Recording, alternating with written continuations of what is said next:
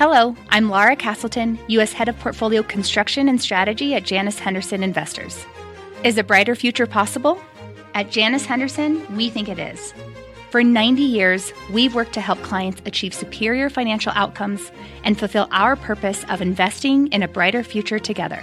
We know that this means our thinking and our investments are helping to shape millions of brighter futures for the next 90 years and beyond. To learn more, go to janushenderson.com. I'm Scott Wapner, and you're listening to CNBC's Halftime Report, the podcast, the most profitable hour of the trading day. We record this live weekdays at 12 Eastern. Listen in.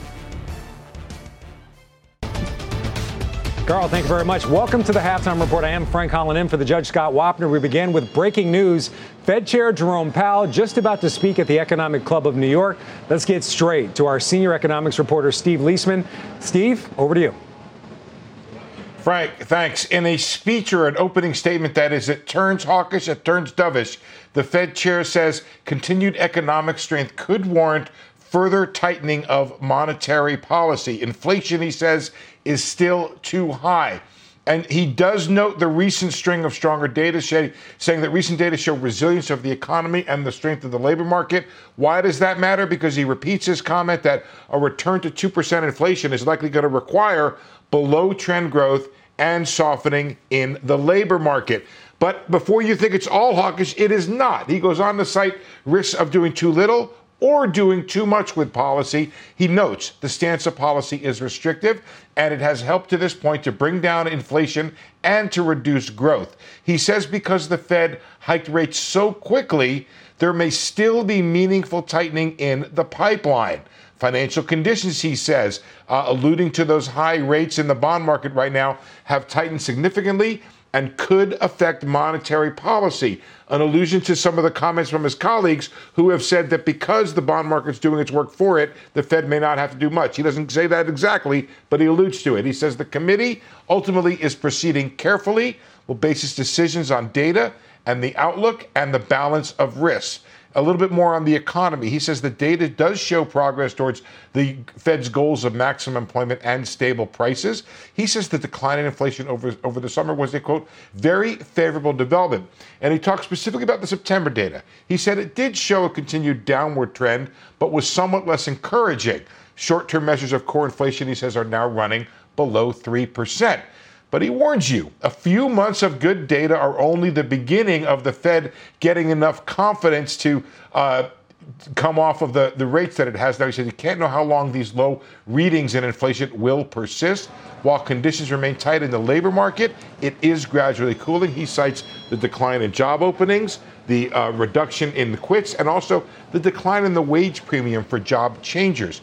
Finally, he notes that geopolitical tensions are highly elevated and pose a risk to the global economy, calling the attacks on Israel horrifying. So, Frank, there you go. A little bit of something for everybody in there. I think ultimately what you walk away with is this idea of the committee is going to proceed carefully here, and it is going to take into account all of the data that's coming in. And there is no decision yet on what the next move is from the Fed. You know, Steve, I know you're saying that's what you walk away with, but give us a sense. You've read the prepared remarks. In your mind, does it lean more dovish or hawkish? I think it leans very neutral with an eye towards, what was it? Who was it? Clint Eastwood would sleep with his eye open with the gun under his pillow. I kind of think that's the way Powell's sleeping these days, and I think his eye is open for any inflation. But there is a bit of a warning here. If you take just those two comments, the economy is running strong, and you're going to need a period of below-trend growth to bring inflation down. That tells you the chair has more to do. But you can't run with that because of the other things he says in there about financial conditions are tight. There's additional tightening coming from the rate hikes it already had. And plus, you also have this issue of geopolitical tensions, which he's really mentioned for the first time here. So I do think, look, here's what I thought going in. I thought the chair was going to take the time that the market was giving him to make up his mind. And by that, I mean, when you look at the probabilities, and I'll look at them in just a second, that showed the market did not really expect a rate hike at all, but to the extent it did, it was beginning to sort of go 50-50 for January. Got it. And in that there's no pressing need for the Fed to act or decide right now, I thought the chair was going to take the time the market was giving him.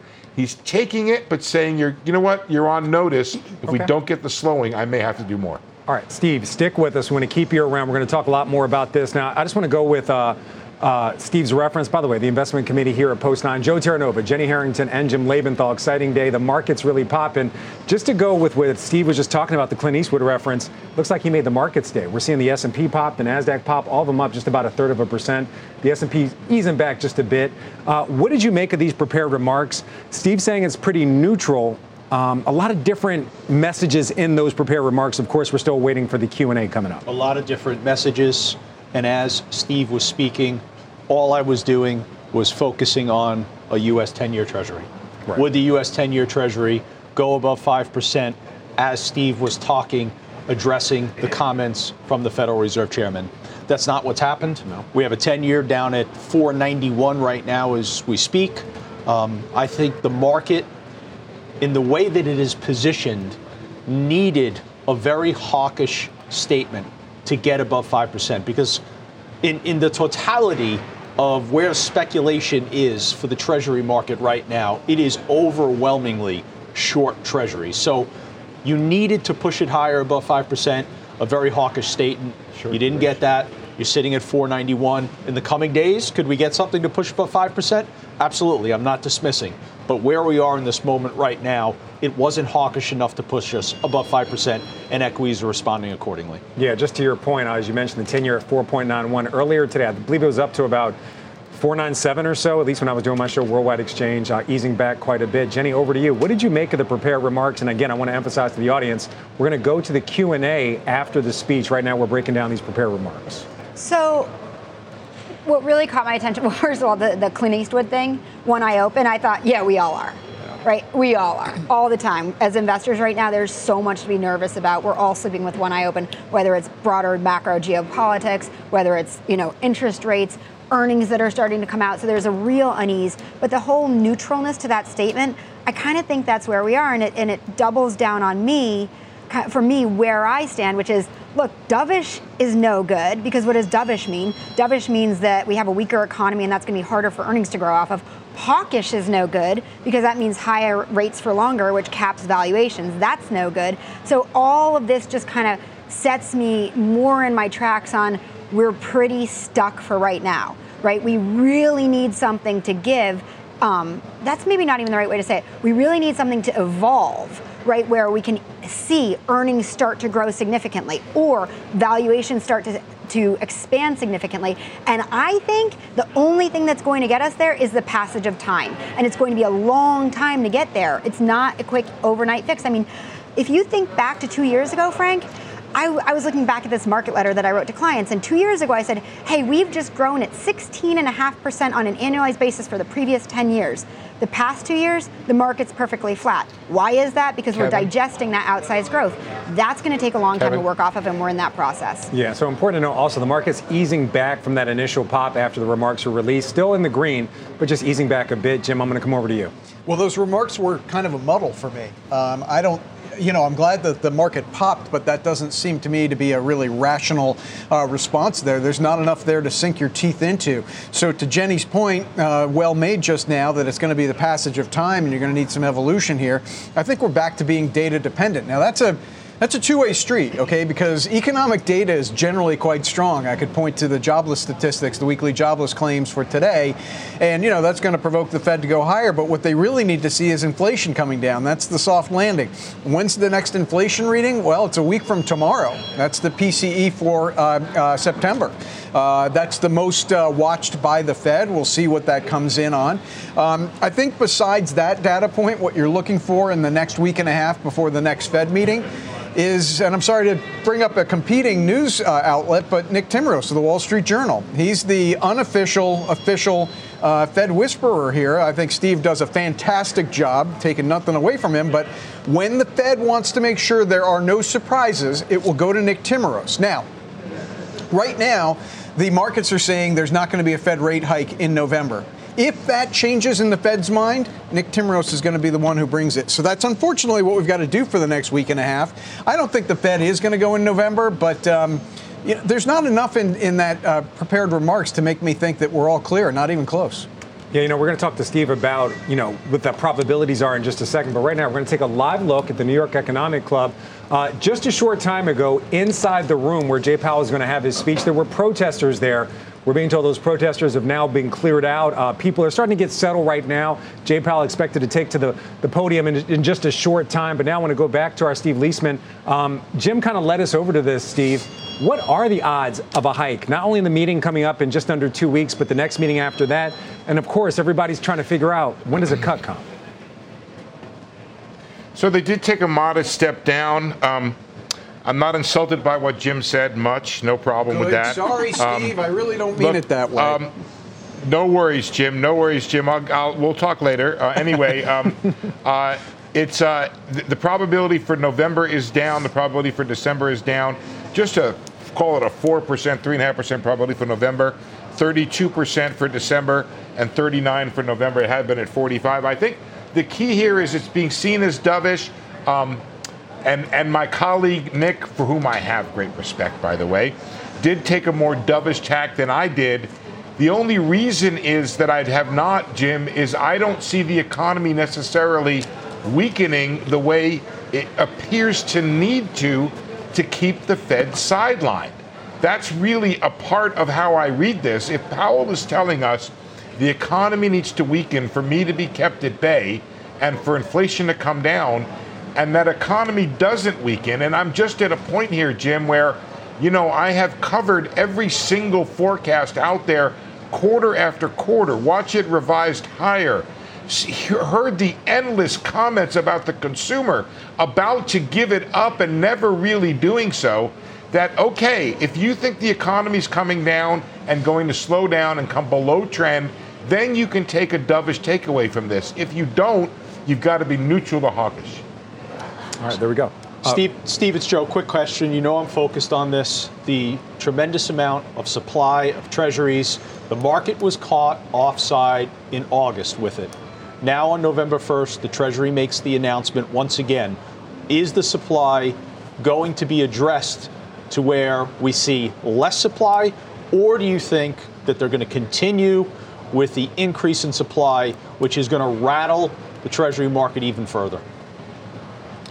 So I have to unpack that question, Joe, with two different answers. The first answer is the amount of supply. I believe that is supposed to come down over time, that next year this time will be less. The more important issue, I think you underscore, Joe, in your question, which is the surprise. I believe the Treasury has to stop surprising the Treasury market and its buyers and start to figure out a way to talk to them in a way that no longer surprises them. Now, sometimes they can't do that, but you would hope and think that the Treasury Secretary Yellen and the people who work for her that are in charge of the domestic finance market would get in front of this, and they haven't yet necessarily. You're right. We have to look to these next announcements and know, will the Treasury market be surprised? Joe, you said something earlier that I want to explain a little more detail.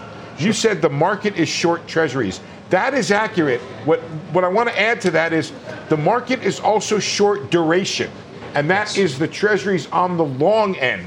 Yes. And I think there are buyers out there for these Treasuries. I don't buy this notion that nobody's going to buy them.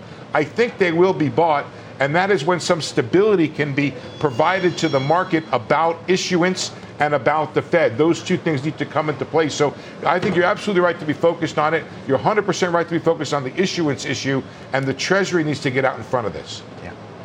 All right, so Jenny, I'm going to come over to you. Steve, continue to stick with us. Both you and Jim, you kind of mentioned, you felt like the comments were a bit muddled. One thing was clear. He continues to say inflation is still too high, and a few months of good data are only the beginning. What's your view? Why are you laughing? Keep going. Well, that was really the Okay, because the point. You know why? Because you said something so smart on a show that you when you hosted Halftime maybe like 2 months ago when we were talking about this same subject, and I've referred to it a lot of times, which was we were talking about inflation coming down and that it's still too high. And you made the analogy, you're like getting from that 3.7 that we're at now to 2.5 where they want to be. It's like losing that last 5 pounds. It's really, really hard. And I think Powell I think he's right to kind of muddle it because there is not clarity right now. And he does have the bond market doing a lot of the work for him. So to come out with a lot of strength and a lot of conviction would be pretty foolish, right? There's no way right now to actually have strength or conviction because the data that we're getting is indeed muddled. And we saw that in September's CPI numbers where even once you deconstructed it, like some things were still some things had moved back up after moving down, some things had moved down. There's just a lot of noise out there. And so I really, that's why I laughed though, because I'm like, that was the smartest thing, that last 5 pounds. Think of inflation in the same way. Getting it down to where they need to be is really, really hard. All right, really quick, I want to return to the New York Economic Club. We're taking a live look right now. So again, we want to tell everybody, Jay Powell's speech has been delayed a bit. There were protesters in the room. We actually have a picture of the protesters that were in the room. It appears to be a climate protest. Those protesters have now been cleared, but a short time ago, they actually delayed Jay Powell's speech. He was there on the stage. You can see him, I believe, there on the left-hand side. The picture's a bit small from here, but you can see right now their banner says the Fed is burning, money, futures, planet. These are apparently climate protesters. These climate protesters were cleared from the room. Jay Powell left the stage. We're now waiting for this event to get back started once again. Jay Powell to re-enter the room, everyone to get settled once again, and for him to make his remarks. Again, we're going to continue to break down his prepared remarks that we have. And actually, right now, we are seeing Jay Powell at the podium. We generally know what he's going to say. We do have his prepared remarks. We're waiting for him to continue his speech. We're going to return back to the New York Economic Club for the Q&A. But for now, I actually want to return back to Steve Leisman. Steve, things have clearly gotten settled in the room. Jay Powell's back at the podium. Right now, looking at the markets, they did inch higher after his comments, but they've eased back just a bit. What's your take on this disruption? And again, I want to come back to you. Jim and Jenny saying they believe the comments are a bit muddled. Do you expect to get some more clarity in the Q&A? Yeah, I'll address that real quickly, but let me talk about the Powell is kind of damned if he does, damned if he doesn't on climate change. If he did a little bit in terms of saying we were going to be not really making it official, but just looking at the climate risk in different banks' portfolios. And he got hammered by the Republican side, and now he's getting hammered from the other side for apparently not doing enough. This idea that the Fed should be out there, what was said a long time ago by Sarah Bloom Raskin, assessing bank lending for whether or not it was helping or hurting with climate change. Of course, the Republican side pilloried the Fed for her for saying that. So let me get to this issue, though, about the muddled outlook. If you listen to Bob Pisani, who does a wonderful job of breaking down market views, Frank, it is simply muddled. It is very muddled right here. We keep putting forward these strong economic numbers. 5.4% for Atlanta Fed GDP. Okay, maybe the street is a point or two below that, but wherever it is, it's above potential growth. What do we do with retail sales? Surprise to the upside. Third month in a row. The idea that with this fourth quarter, less than 1% GDP growth, now looking a little bit stronger because of how we're ending the quarter. So this economy keeps on chugging along. We revised up the amount of savings people had. It seems like people remain employed. And by the way, incomes have turned positive. Real incomes, inflation-adjusted incomes have turned positive. People seem to have money in their pocket. They appear to be spending. I am not hearing, maybe you are, Frank, from the executives we have on our air all day long that the consumer is necessarily giving it up. So in that context, it's a very muddled outlook in terms of waiting for this economy to slow down, which is what the Fed wants. So at the least, I think you should think about rates being high or the Fed keeping rates high for at least an extended period. Right now, the best guess in the market is that there's maybe a cut sometime in the summer. I don't really care much, do they raise a quarter or not? I think the key thing is it looks like at this pace or this rate of growth of the economy, they're going to keep rates above 5% for several months. You know, Steve, to your point, looking at initial weekly jobless claims coming at their lowest level since Q1 of this year, still indicating a pretty tight labor market that might lead to more inflation. Of course, we have a lot of labor activity here in the U.S. Jim Lebenthal, I think you have a question for Steve? Yeah, I do. First off, an apology, Steve. I mean, I feel terrible. Let me just be clear that Jim, I'm just giving it to you. Okay, but let me just say it on the air. Anytime there's important economic indicators coming out, I'm watching you, period, nobody else, for the analysis. Here's the question to you, though. Given what we're all saying, hey, it's a complicated situation, it's muddled, this economy is much hotter than expected, is it possibly just so simple as saying that the neutral Fed funds rate is a lot higher than any of us thought, and maybe these current levels are just not restrictive enough. I mean, maybe it's just that simple. By the way, to me, if that is the case, that would be very positive because we are slowing down. Not fast enough, but we are slowing down in terms of inflation. And if we haven't gotten restrictive enough, well, maybe that puts a recession further away.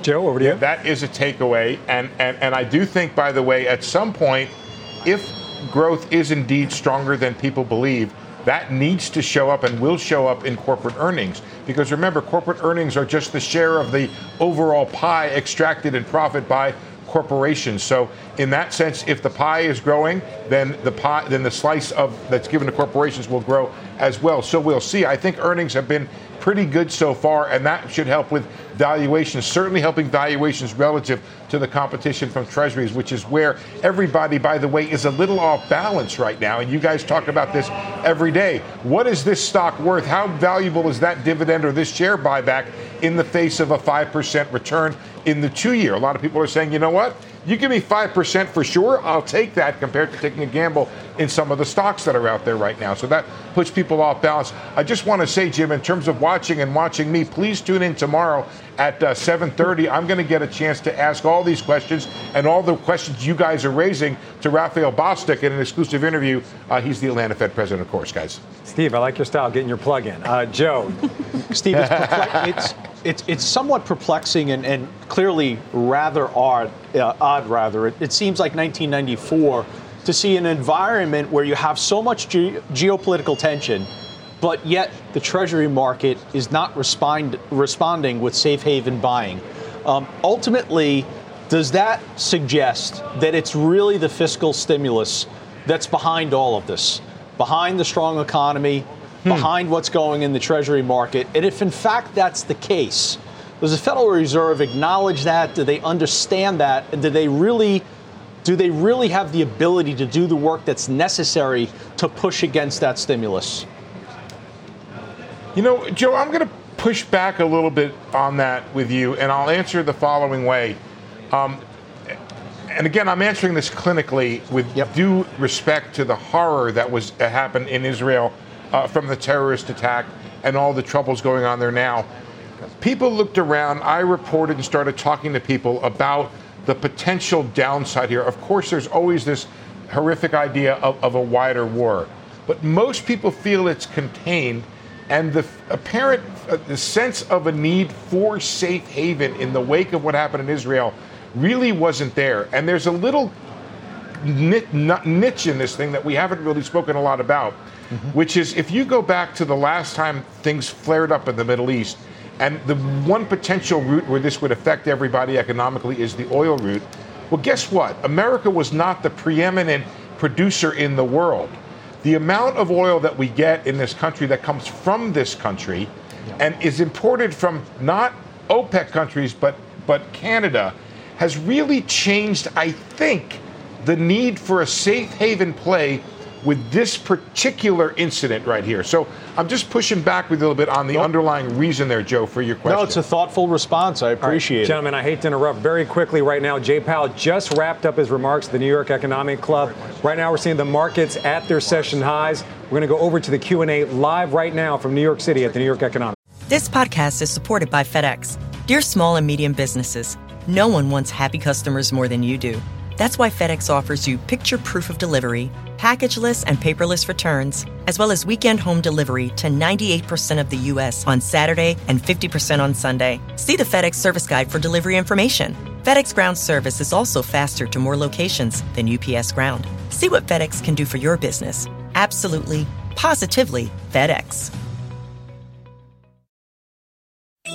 CNBC has quick and easy to understand business news updates at the open, midday, and close every weekday. Markets, money, and more from Wall Street to Main Street. I'm CNBC's Jessica Ettinger. Follow and listen to CNBC Business News Updates wherever you get your podcasts. Precious time, given everything that's going on in the world and in the economy. There's a lot to talk about, a lot to discuss. Let me start with something you just referred to, which is the surprise to the upside in the economic data, despite, as you termed it, I think, historically fast pace of growth. Are you surprised at how resilient the United States economy is. Just today, we got jobless claims numbers, surprised because they were low. We got the retail sales numbers you mentioned. We got industrial production. Across the board, it seems like a very strong economy, despite all you've done to try to slow it down. Yes, so we certainly have a very resilient economy on our hands. We've got the economy growing strongly. If you think back a year, many forecasts called for the U.S. economy to be in recession this year. Not only has that not happened, growth is now running for this year above its longer run trend. So that's been a surprise, driven largely by consumer spending, driven by a very strong job market with people getting jobs with first high nominal wages, and then as inflation has come down, real wages, which is spurring spending. And we've also had inflation coming down. So, it really is a story of much stronger demand. There may be some ways in which the economy is less affected by interest rates. It's hard to know precisely, but for example, any company with bond market access will have termed out its debt, right? And therefore may not be feeling the effects of higher rates. The same may be true of homeowners who have a long-term fixed rate, low rate mortgage, who then are therefore not, because it's not an adjustable rate or a higher rate, they're not feeling that increase in rates. So the economy may be somewhat less susceptible to the effects of rate increases. On the other hand, if you look at interest-sensitive spending, these are very much the places where we expect to see and do see effects. So, for example, in housing or the housing sector has been very affected by higher rates, as purchases of durable goods. If you look at surveys, people will not say that it's a good time to buy a car or a house, quite the contrary. So we see policy working through its usual channels. It may just be that rates haven't been high enough for long enough, and again, it's all happening in a context of very strong demand. We've heard other people speculate maybe the terming out of debt, as you say, both corporate debt and household debt, may diminish the effectiveness of rate hikes. Do you have a view on whether that's true? And if it is true, what does it say about monetary policy? Does it mean you have to go farther in the rate hikes, or do you just not have the power to affect it? So no, I don't think that there's a fundamental shift in the way that interest rates affect the economy. There may be some differences in this cycle because of what I mentioned. As I mentioned, we are seeing the effects where we expect to see them, which is interest-sensitive spending and also asset prices to some extent. And the exchange rate, which you're also seeing a strong exchange rate, which is disinflationary. So I don't think there's a fundamental change in the way monetary policy affects the economy. And again, it goes back to just very strong demand. We take the economy as it is. We take fiscal policy and the economy and all the things we don't control, they come to us, and we conduct policy always to achieve maximum employment and stable prices. So we just take what comes. The fact that we have a strong growing economy, a strong growing labor market, and inflation coming down, these are the elements that we want to see that to achieve the outcome we want. It may take more time, but ultimately this is the kind of thing you would want to see along the path to getting through this without a big increase in unemployment. How much effect thus far has the Fed had? We all have memorized now long and variable lags. How long and how variable, and where are you in that process? Are you at the 25% point, the 50%, in terms of seeing it in the effect in the real economy? So there's no precision in our understanding of how long lags are. One thing that has changed in the modern era is that markets now, over the course of the last 30 years, central banks have decided, instead of being secretive, to be very transparent. And what that has meant is that markets move actually well in anticipation, well before our policy moves. So the transmission from policy moves to financial conditions actually happens before the moves now, whereas that was not the case 50 years ago when Milton Friedman coined the phrase long and variable lags. So, but now you have financial conditions changing, and the question is, how does it affect the economy? The standard channels are asset prices, interest-sensitive spending, and the exchange rate, for example. And we do see that happening, just not as fast as we would like. And I would attribute some of that to just stronger demand. Household savings were turned out to be higher. Household spending has been stronger, and that's by far the largest part of the economy. In order to conduct monetary policy effectively, do you need at least a hypothesis about how much has already hit the economy? Because it's hard to know how much more you need to do if you don't know how far you've come. So on lags, I think if you think back, it's been a year since the last 75 basis point hike we did. It was at the November meeting in 2022. The first one was in June, so it's more than a year. So we should be seeing the effects. By the way, they don't all just arrive on one day. They arrive and then they're thought to peak and then to diminish. So there's a lot of uncertainty around lags. And one of the reasons why we have slowed down significantly this year is to give monetary policy time to work. The truth is, though, you can find academic support for different speeds and duration of lag. So we have to use our eyes and a little bit of risk management and patience in slowing down the pace to make sure that we are seeing the full effects. And I think, again, that's part of why we've slowed down this year. We went very quickly in 2022 to catch up to where we needed to be, and now we're moving carefully with these decisions. So when you spoke back in August of 2020 and sort of laid out the revisions to the framework, as it were, you said that in terms of anticipated growth, the sort of consensus had gone from something like 2.5 to 1.8%, I think were the numbers you laid out in that. Where are you now? Where's the Fed? Where are you? And what you think basically the long-run growth is? Long-run potential growth is not something that moves around a lot over time, but my own guess is it's around 2%. I think that the standard mainstream view would be a little bit below 2%, but I would just say 2% real growth over time. And what causes growth is growth in hours worked plus growth in productivity. Growth in hours worked is a function of population growth in the long run, and also labor force participation. Many things affect productivity, but if you drop in reasonable standard longer term estimates of hours worked growth and productivity, which is just output per hour, productivity growth, you get something around 2%, and that's higher than most other advanced economies. As you look at it, do you see historical precedents for having a growing economy with high rates over a long period of time? I mean, as you look back, is it like the late 90s, for example? What analogies do you draw as you try to determine what this might be doing to the economy over the longer term? So that's really a question about what the level of rates will be going forward, what the neutral level will be. And I think it's very hard to know confidently what the answer to that will be in 5 years. Some of the reasons why rates were low for the last 25 years were just the aging of the global population and globalization, and so lots of savings and relatively with an aging population, savings greater than investment, so rates are lower, and productivity was low. So all of those led to low interest rates. So what has changed with the pandemic? You might see less effects from globalization. Certainly demographics, the aging of the global population has not changed. This is a discussion we're having on an ongoing basis. It doesn't really affect current policy, but where will rates settle out? What will be a normal rate? So if a typical Fed tightening cycle would leave you at 5 or 6%, and this is in the before the pandemic and before the low inflation period, you would have had Fed rates in 4 or 5% or even higher frequently. Are we going back to that? I really don't know. I wouldn't want to speculate. My guess is it'll be somewhere in the middle, but I don't know. I think we can say this now. The effective lower bound is not an issue. We were very concerned about that. Right now, we're very far from the effective lower bound, and the economy's handling it just fine. But that's because we're at a time of really elevated demand coming out of the pandemic as we reopened with fiscal stimulus and monetary stimulus. We have very strong demand in the United States.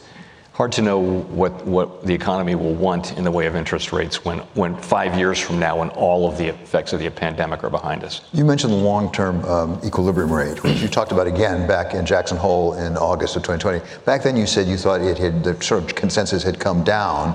I think it was from like 4.25% to 2.5%. Where is it today? So I think by any reckoning, long-term interest rates and the neutral interest rate came down steadily over the course of several decades. So where is it today? I don't know. We're finding it basically. The idea was I think the median indication of what the real neutral rate was around 50 basis points before the pandemic, It may have risen in the near term. The real question that matters, though, is will it rise in the long term? And that we don't know. But do you need to know it in order to conduct monetary policy? I mean, you must have to have at least a theory. I mean, I'm not saying you have to be right about it, but you have to have a hypothesis, don't you? As you look at the data, you have to put the data through some sort of theory. So we all write down our estimates of the longer run neutral rate every quarter in the summary of economic projections. And that's based on models. It's based on also looking out the window and including lags, thinking how are our current rates affecting the economy. So the evidence of your eyes is that the economy is handling much higher rates, at least for now, without difficulty. So notionally, that might tell you that the neutral rate has risen, or it may just tell you that we haven't had rates high enough for long enough. You're right, though. But we have models for everything. We have formulas for everything. Ultimately, as a practitioner, we have to be focused on what the economy is telling us, even taking lags into account. What's it telling us? Does it feel like policy is too tight right now? I would have to say no. I think the evidence is not that policy is too tight right now. And we're at 5.25% to 5.5%. Do you think we're entering into a new phase in monetary policy? We had the Volcker disinflation, I think you referred to it as, and then we had sort of inflation targeting for a time. There was concern about secular stagnation. We were pushing the zero bound, as you said. We were concerned about that. And then we had the pandemic, and we had the real problem with inflation. What's the next phase look like? How would you describe it? What we've been through is, in all of the advanced economies around the world, was a period where the effective lower bound, the proximity of interest rates, risk-free interest rates to the effective lower bound, which is zero or a little bit less, was a big problem for monetary policy. And just rates came down and down and down. And the problem is, if rates are going to be close to zero in good times, then how do you cut? And so have central banks lost the power of their most important tool, which is interest rates? This was a subject of a vast literature in monetary policy research for 20 years. And the most common answer was some kind of a makeup strategy. So you would credibly promise to run inflation a little bit hot and above 2%, and that would anchor inflation at 2% to counter the times when it was below. So that was a very serious problem, which filled books worth of research. Then comes the pandemic, then comes the response to the pandemic, and then comes the pandemic inflation, not just in the United States, but everywhere. The question is that a secular change, or are these factors that brought us to that place, are they still out there waiting to come back? And books are written on this subject now. You can argue that, and some have argued that effectively the last 20 years before the pandemic were kind of a perfect storm of disinflation, and now that's all gone, and we're going into a more inflationary period that will be characterized by more supply shocks and things like that, and therefore more inflationary pressure. So are we going into such a, I don't know. I mean, all I can tell you, I think it's unknowable, and great theorists and researchers have different views on this. It's not something you can settle in advance. We'll have to see. I think our issue is right now trying to achieve a sufficiently restrictive stance of policy to bring inflation down to 2% over time. That's what we're really focused on. Whenever any of us go, particularly institutions, go through tumultuous times, and goodness knows you've been through a tumultuous time, we look back and think, okay, what did we learn? Sort of an after-action report. Look at the pandemic and the pandemic inflation. What would you say you learned in terms of macroeconomics, in terms of the economy, from that experience? So hindsight is always a wonderful thing, right? I think the fair way to judge the actions that were taken is to put yourself in the place of legislators and policy, and central bankers around the world. And there was no playbook. We hadn't seen a global economic shutdown. People were thinking that the pandemic might kill a whole lot of people and that we wouldn't have a vaccine for 5 years. We might not have an economy for 5 years. So these things were all very possible in March of 2020. And so we pulled out all the stops, and Congress put out all the stops. With the benefit of hindsight, could we have done a little bit less and had a little bit of inflation? I guess we could. But I think if you look overall at the performance of the U.S. economy, our economy is the strongest. We're actually also making the most progress on inflation, but we certainly have the strongest growth. We're back to prior growth trend. not just level of where we were, we're actually back to the prior trend.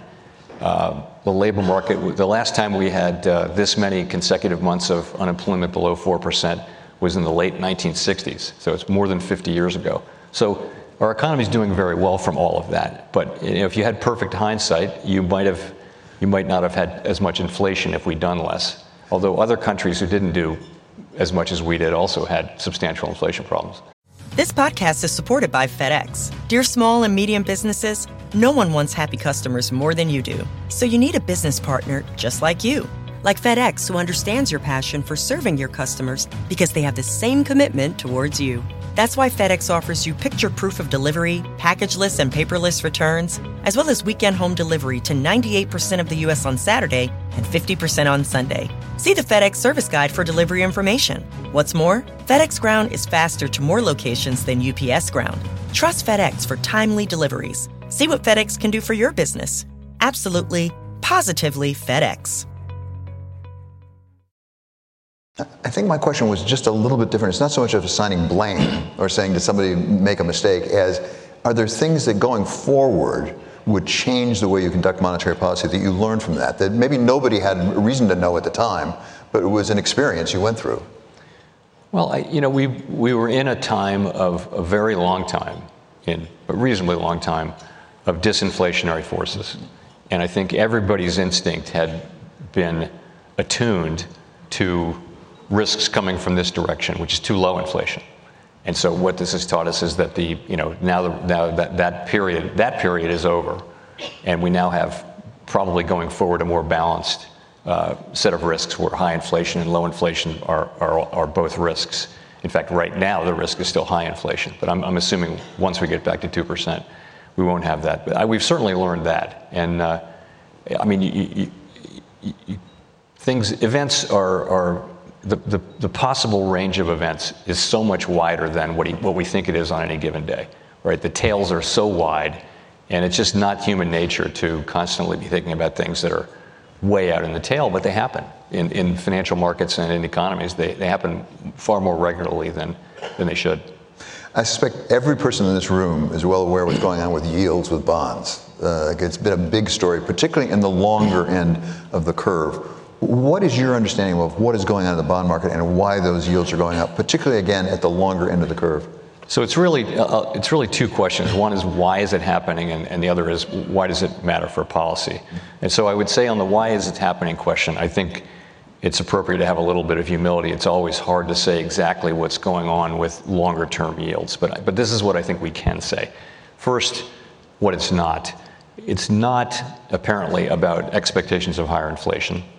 And it's also not mainly about shorter-term policy moves, so Fed funds moves over the next year or two. Really, if you can look at the 2-year, for example, and the 2 years moved up a little bit since September, but really the move is in longer-run bonds. So it's really happening in term premiums, which is the compensation for holding longer-run securities, and not principally a function of the market looking at near-term fund rate. I think a few other ideas about. There are many candidate ideas, and many people feeling their priors have been confirmed by this event, I'll say, as well. But so one would be just that markets and analysts are seeing the resilience of the economy to high interest rates, and they're revising their view about the overall strength of the economy and thinking even longer term this may require higher rates. That could be part of it. There may be a heightened focus on fiscal deficits. That could be part of it. QT could be part of it. Another one you hear very often is the changing correlation between bonds and equities. If we are going forward into a world of more supply shocks rather than demand shocks, that could make bonds a less attractive hedge to equities, and therefore you need to be paid more to own bonds, and therefore the term premium goes up. So all of those are possible ideas. Then the question is, does it matter for us as long as I'm talking about this? So the way I think about it is, we change our policy.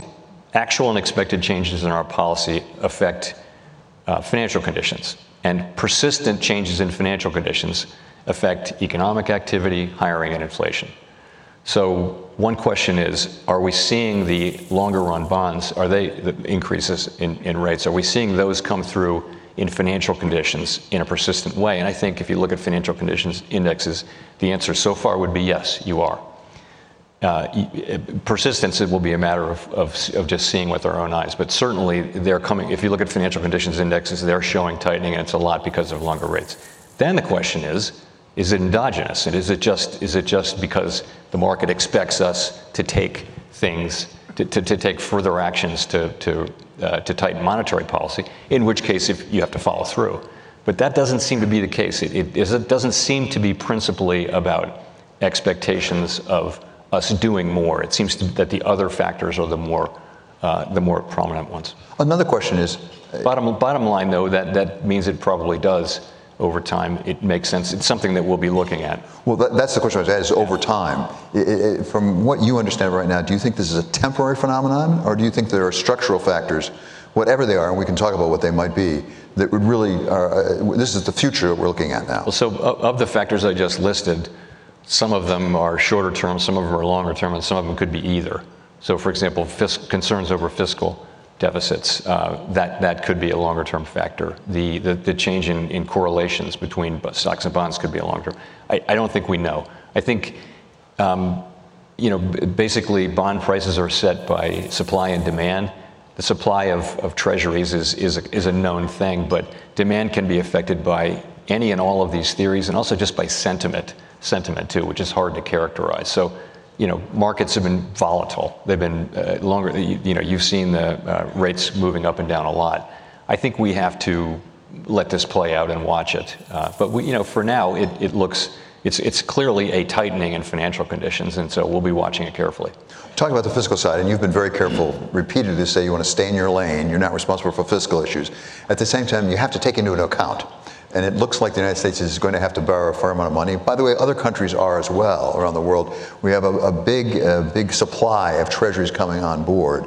To what extent do you think that is a longer-term issue? And let me tie it back to something you referred to in your remarks, actually. When we see geopolitical conflict around the world, like in Israel, like in Ukraine, some of the buildup with respect to China, the defense spending is going to be elevated for the United States and for other countries. Do you take that into account in figuring monetary policy? Because it may well mean that we're borrowing a lot more money than we have in the past. So we, of course, see the same things that everyone else. I just came back from IMF meetings this weekend, and there's a lot of talk of the very large resource demands that organizations like the IMF and of course countries are facing, and the need for substantial amounts of revenue. You mentioned military. There's also dealing with climate change and things like that. So there's a lot of that. We don't, as you mentioned, we don't comment on fiscal policy. Actually, the fiscal authorities have oversight over us, and not the other way around. So we stay away from that. So I would just say everyone knows that it's not a secret, and about all I can say is we know that we're on an unsustainable path fiscally. It's not that the level of the debt is unsustainable. It's not. It's that the path we're on is unsustainable, and we'll have to get off that path sooner rather than later. It's not really something, though, that affects a monetary policy decision about how much we raise rates in the next 6 months. It's not going to be driven by. If there were some vast new fiscal policy that were about to be enacted, and then that would have an effect on the models, and would have an effect on projections, and indirectly that would affect us. But we would not be in a position of responding directly to fiscal policy. When we talk about the treasury market, obviously there's buying and selling, and the United States government is issuing a lot of treasuries. There's also a question of who's buying, and we now have one buyer who stepped out of the marketplace, namely the Fed, which is a big buyer. At the same time, we're getting reports that maybe some of the overseas buyers may be pulling back as well. How do you take that into account in assessing where we're going with long-term bond yields? So actually, I think buying by overseas entities has actually been pretty robust this year. So there have been some small changes, but I think by and large they've been buying robustly. Again, we look at the broad financial conditions. We look at interest rates, other asset prices. That's what we look at. We don't focus on fiscal policy. We wouldn't change monetary policy because of, for example, because we think that the U.S. is on an unsustainable path. Everyone knows that. We're just going to do monetary policy to achieve maximum employment and stable prices. And that's how we think about it. I'm curious, though, one of the things you're most concerned about is the real economy, what's going on in the real economy. You distinguish yourself from some of your predecessors in that you have a significant exposure to the private sector, not just the public sector, academics. As you talk to CEOs, people in business, what are you hearing about the cost of capital? Because these bond prices are really affecting cost of capital for the first time in a while. There was a long time the cost of capital felt like it was almost zero. And business changes an awful lot when the price of money goes up. I talked to several people this week who run companies, and they each said that the economy remains strong and that they don't see the consumer. You see, there's some areas where spending is softening, but overall, I mean, look at the retail sales number. The consumer is strong. Volume's not going up very much, but companies are profitable. You don't, now if you get to where I think the cost of capital would really matter would be for smaller companies and early stage companies, and that really does matter. So we don't have a lot of tools. We have interest rates, and they're far from perfect. It's famously a blunt tool, but it's what we have to get inflation down, and really the world counts on us to deliver low and stable inflation. That's what we have to do. And at a time like this, we know that we're having negative effects on, we had the home builders in this week. It's a very tough time in the whole home building industry. And we know that. But ultimately, what we want to get back to is a long period of price stability.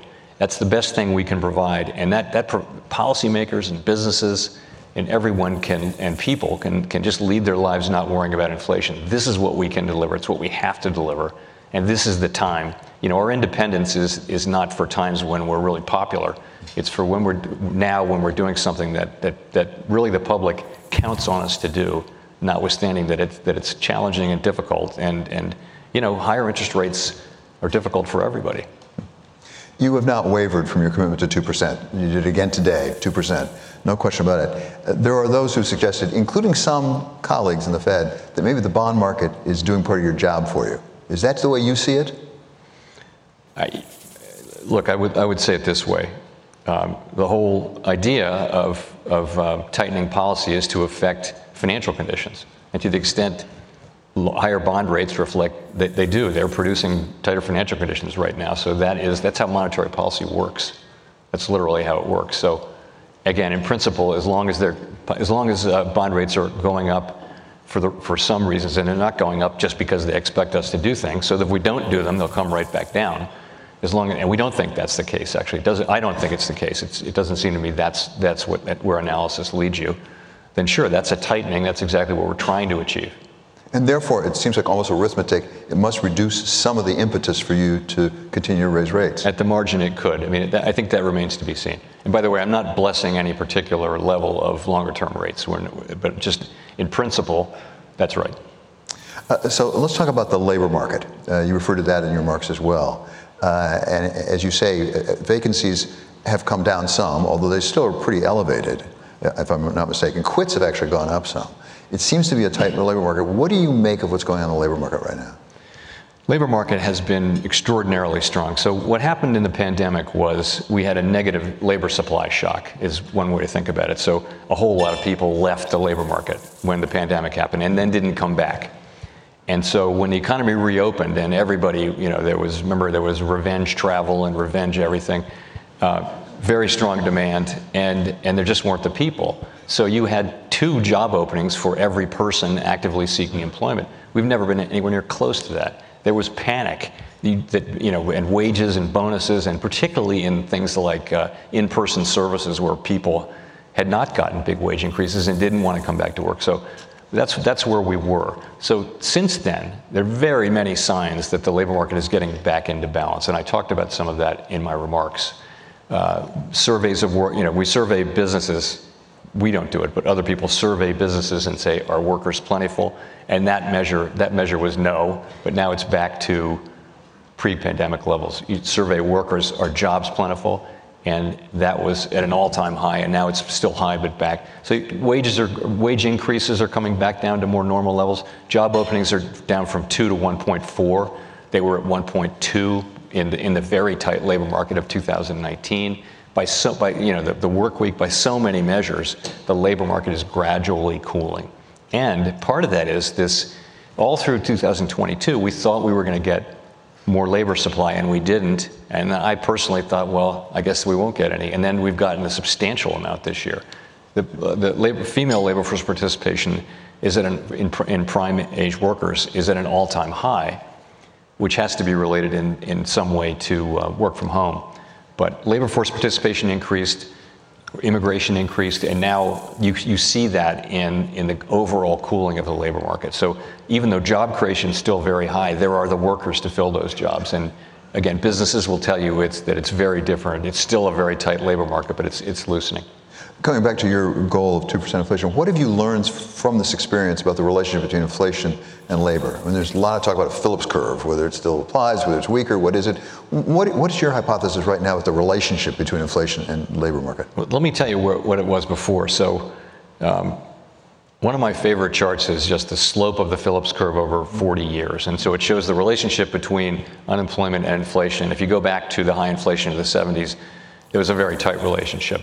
And that relationships went down and down and down to the effect where the Phillips curve, there was almost no relationship, meaning the Phillips curve was very, very flat. Now, actually, if you just ignore cause and just look at the data, it will tell you that the relationship is back. Do we really think that's a sustainable thing? I don't know. What happened, though, was that people came to seriously expect 2% inflation, something like 2% inflation. And if people expect that, if companies expect it, and workers expect it, and you expect that in your shopping, then that's what'll happen in a way. And that's what happened. So even in very, very tight labor markets, we didn't have high inflation. I was at the Fed since 2012 as unemployment went from 6 to 5 to 4 into the 3s for the first time. And the models were all saying that we should be seeing some inflation, and we never really saw 2% inflation on a sustained basis during that era. So we learned that the Phillips curve was really flat. Some pronounced it dead. Now, I don't think most of the inflation we're seeing at all is from the Phillips curve, though. I think it was really the collision of very strong demand, really strong demand, with constrained supply. Cars being a great example. Many people wanted cars, didn't want to ride public transportation, wanted to move to the suburbs. Unlimited demand for cars. Interest rates are low. Yet we couldn't get semiconductors, so there are no more cars. Car production went down. How do you solve that problem? Prices just go way, way up for cars. That's how you clear the market. So that's a classic example of what happened here. It really wasn't about the Phillips curve. It was more about constrained supply and demand more broadly, especially for goods at the beginning. Let's turn to another responsibility of yours, which is the banking system. Last March, we had something of a scare because of, I guess, interest rate risk with Silicon Valley Bank and then some others. Are we through that now? Where are we in that process? Are you resting easy? So what you pay us for is not to rest easy. We don't do that. But I would say where we are is this, though. Things have certainly settled down. We see the funding markets is fine. We see, we paid a lot of attention to banks that looked anything like the banks that had the problems, and made sure that they had credible liquidity plans and plenty of liquidity and all of that. And so I think all of that has worked. And we set up this facility that's available for banks to borrow. And so all of that has led to a real settling down. But our job is to be on the case, and we're still on the case, and we'll keep after that. Banks are generally very well capitalized and highly liquid in our country. Banks are strong. We benefit from all those years of reform under Dodd-Frank and Basel III that we went through, with former Governor Tarullo, right, and many others. Yeah. And so we benefit from a very strong, well-capitalized banking system that's much better at managing its risks than the one that entered the global financial crisis. Very well capitalized, but you want some more. This is a proposal. Basel III proposal, which is, it's a rule that's out for comment, so there's not a lot I can say, but we do expect a lot of comment, and we do expect to take those comments very seriously. Talk about commercial real estate. There are some concerns out there in the marketplace of what's going on, because obviously there's a repricing that comes with your increased rates. It's thought that there's some real estate out there that is not worth the money that was originally financed with it. How concerned should we be about that as something lurking out there that could really affect the system overall, not just the people invested? So there's work from home, and that's affecting downtown real estate in a lot of big cities, and higher rates as well, as you point out. So this is an issue that we pay a great deal of very careful attention to. Commercial real estate is not a principal risk or a major risk for the very largest banks. Right. It is much more for regional and really the smaller banks have proportionally a much larger exposure to real estate, so commercial real estate. So what we've done is the supervisors are in there looking at real estate portfolios. They're working with banks to make sure that they have plans to deal with the problems they have in their portfolio. These problems evolve over time. They don't land with great suddenness like a market event. And so we're working with all of the bank regulators are working with banks that have concentrations of troubled real estate to work it out. There will be losses for sure. You can drive down through most downtowns, in many downtowns anyway, and see buildings that are empty and things like that. But we're working through it, and we're on that case, and don't see it as as presenting much broader problems. But our job is to make sure that it doesn't. As you mentioned, regional banks are where a lot of people focus on this. As you conceptualize the banking system, what is the role of the regional banks? We have the super big banks that don't look like they're going anywhere. And we've got the community banks, the smaller banks that we understand are critical, particularly for small businesses and local context. But what about the regional banks? How much pressure is on them? And what would the damage be to the system if, in fact, there was more consolidation with some of the big banks? I think the regional banks are very important, extremely important. We have 4,500 banks, which is a lot more than any other country per capita or per dollar of GDP. But we have, our GSIBs, the largest banks are the leading banks in the world in profitability and in their success in their business. We have community banks who deal in smaller communities, but we also have these great regionals, and I think they do a great business with many companies, and I do think their business model is under pressure, and I would not like to see us add to that by treating them exactly like GSIBs. I think they don't need exactly the same attention that a GSIB gets. So, but I would say I personally think, and I think we at the Fed strongly think that the regionals and the smaller regionals are an enormously important part of our banking system. Okay, you've been very generous with your time. Really appreciate it. I have one last question. Are you having a good time? And if so, why? Now or? No.